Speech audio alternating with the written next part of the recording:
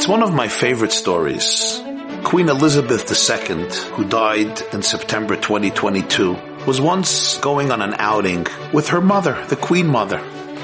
The Queen Mother happened to be having a hard day.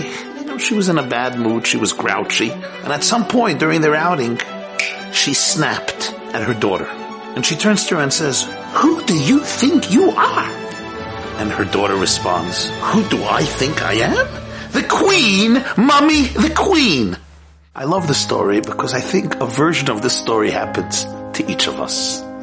There's a voice in my head or in my nervous system or a voice that comes from outside of me and it tells me, "Who do you think you are?"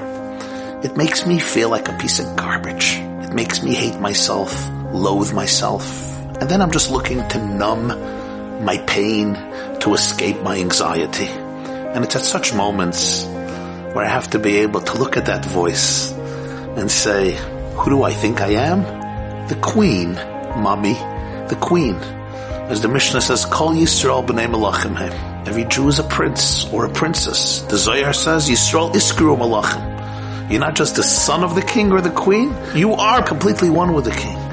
To be able to identify the infinite goodness and value in myself, in yourself.